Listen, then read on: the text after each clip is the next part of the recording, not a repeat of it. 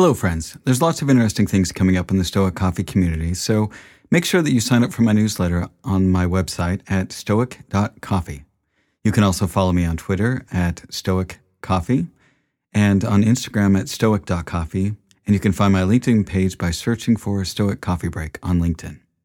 Now, I also wanted to let you know that I'm starting a mastermind for tech entrepreneurs as the world of tech is accelerating, and I've had people reaching out to me for a group grounded in Stoic principles. I'll be your facilitator as we tackle some of the big questions in tech using the tools of Stoicism. I have a few spots left for senior tech entrepreneurs and decision makers to join me for a 1-hour bi-weekly session. I'll be interviewing candidates to form a tight group for the first cohort of 5 people, plus myself. Now, if you're interested in joining this, please reach out to me at masterminds@stoic.coffee. Now, again, that's masterminds@stoic.coffee. Thanks again, and thank you so much for listening to the podcast, and I appreciate your support.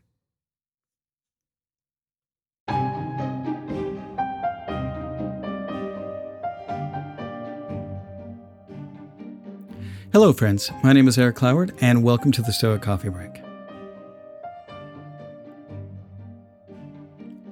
The Stoic Coffee Break is a weekly podcast where I take a principle of Stoicism and do my best to explore it and find ways to apply it in daily life, all in the space of a coffee break.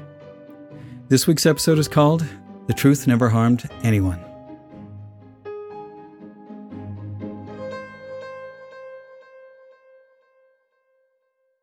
I want you to imagine something that you excel at, something that you're pretty confident about. Maybe you can sing or dance or draw. Maybe you're great at basketball or soccer, or maybe it's poker. Whatever it is, I want you to think about how you feel when you're doing it. Now, I want you to imagine that you've just been doing this thing that you're awesome at, and someone comes up and starts critiquing you. How do you respond?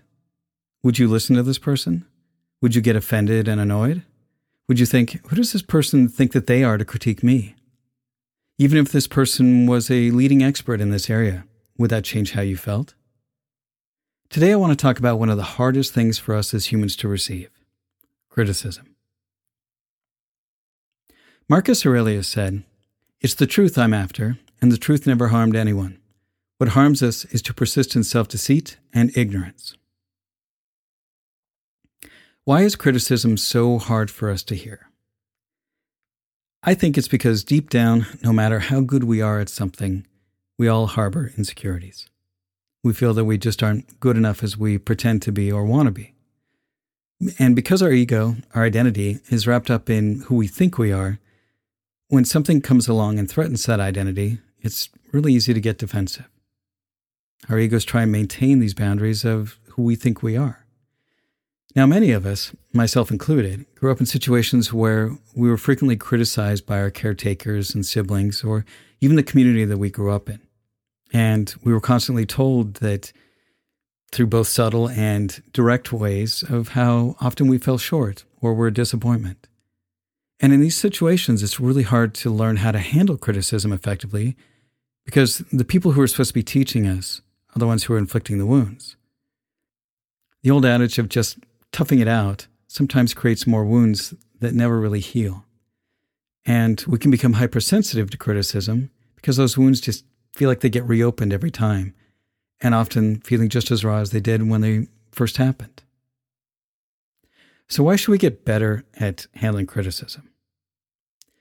The fastest way to improve at anything is to be honest about our skills with it. If we're unable to look at things as they are, we're going to continue making the same mistakes. And this is true in so many areas of our lives. If we're unable to handle criticism in our jobs, then we're never going to improve and gain the skills that we need to advance in our careers. If we can't handle feedback in our relationships, we're going to find it difficult to build healthy and supportive relationships because we won't be able to deal with the challenges that come head on. Not handling criticism can also hold us back from taking chances on the things that we really want to do. I know that this is one thing that was really a struggle for me, and looking back, I can see how some of my choices in life, such as not pursuing a music or acting career, was because I was afraid of the criticism and the accompanying feelings of insecurity that would come along with it. And those are both careers where there is no way to escape criticism.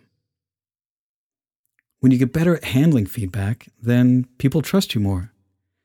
and they feel like they can be honest with you. And this can really help relationships both at work and in your personal life. So how do we get better at handling criticism? How do we transform ourselves from avoiding and resenting criticism to not just handling it well, but embracing it? I think the most important and probably the hardest step is to make it safe for others to give you feedback. Many people won't give you feedback because they're afraid of upsetting you. Even when they've been prompted to, people oftentimes will not be completely honest because they just don't trust that there won't be repercussions for their candor. So how do you make it safe? Well, by listening, taking in the information, and thanking the other person for their candor. You don't debate, you don't argue, you say thanks, and you mean it. And this is not an easy thing, but it pays huge dividends in the long run. Now, when getting feedback, it is so easy for your ego to kick in and get defensive. And the thing is don't argue with the other person giving feedback.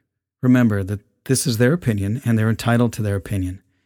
And you can waste a lot of time and energy trying to prove them wrong, or you can take the time and energy and focus on keeping it a safe space for people to share their opinions with you. Again, the best thing you can do is just say thank you. And when you get better at receiving feedback, it's always helpful to ask for more information. You can start asking for clarifying examples. You can be curious, but only ask if you really want to know. If you're just looking for fuel for an argument, then say thank you and move on. Now, once you've received feedback from someone, how do you decide what to do with it? It's always good to bounce this off of somebody that you trust, because sometimes the advice isn't all that great. And sometimes your ego might get in the way. Having somebody who has an unbiased opinion can be really helpful to see if there's something of merit in the feedback. And if the person who gave you feedback gave you something that was really helpful, well, let them know and thank them. Because this will help close the loop and it will show the other person that you really are sincere and open to receiving feedback. Now, what are some of the pitfalls we should be on the lookout for? When getting feedback, it's all too common to take it as a personal attack. And it's very possible that it is. The other person might be saying these things because they have an axe to grind, and that's okay. You can't control how they give feedback or what their motivations are, and they're probably not going to do it perfectly either. What we're working on here is what you can control. And in this case, you can control how you receive the feedback. But think about how much power it gives you when somebody can try to personally attack you, and you can just take it and smile without getting ruffled. It's also important in this process that you don't hold a grudge. If you want to be someone who people trust with giving you their honest opinion, holding a grudge is one way to sabotage any efforts of creating a safe space for people who might tell you the truth. Receiving feedback is one of the fastest ways to help us grow, but it's one of the hardest skills to master. Our own insecurities and egos are always getting in the way. But when we develop the skills to be open to honest feedback, we are much better able to handle our emotions, others are much more open and honest with us, and we can spot and work on our shortcomings much faster. And that's the end of this week's Stoic Coffee Break. Be good to yourselves, be good to others, and thanks for listening.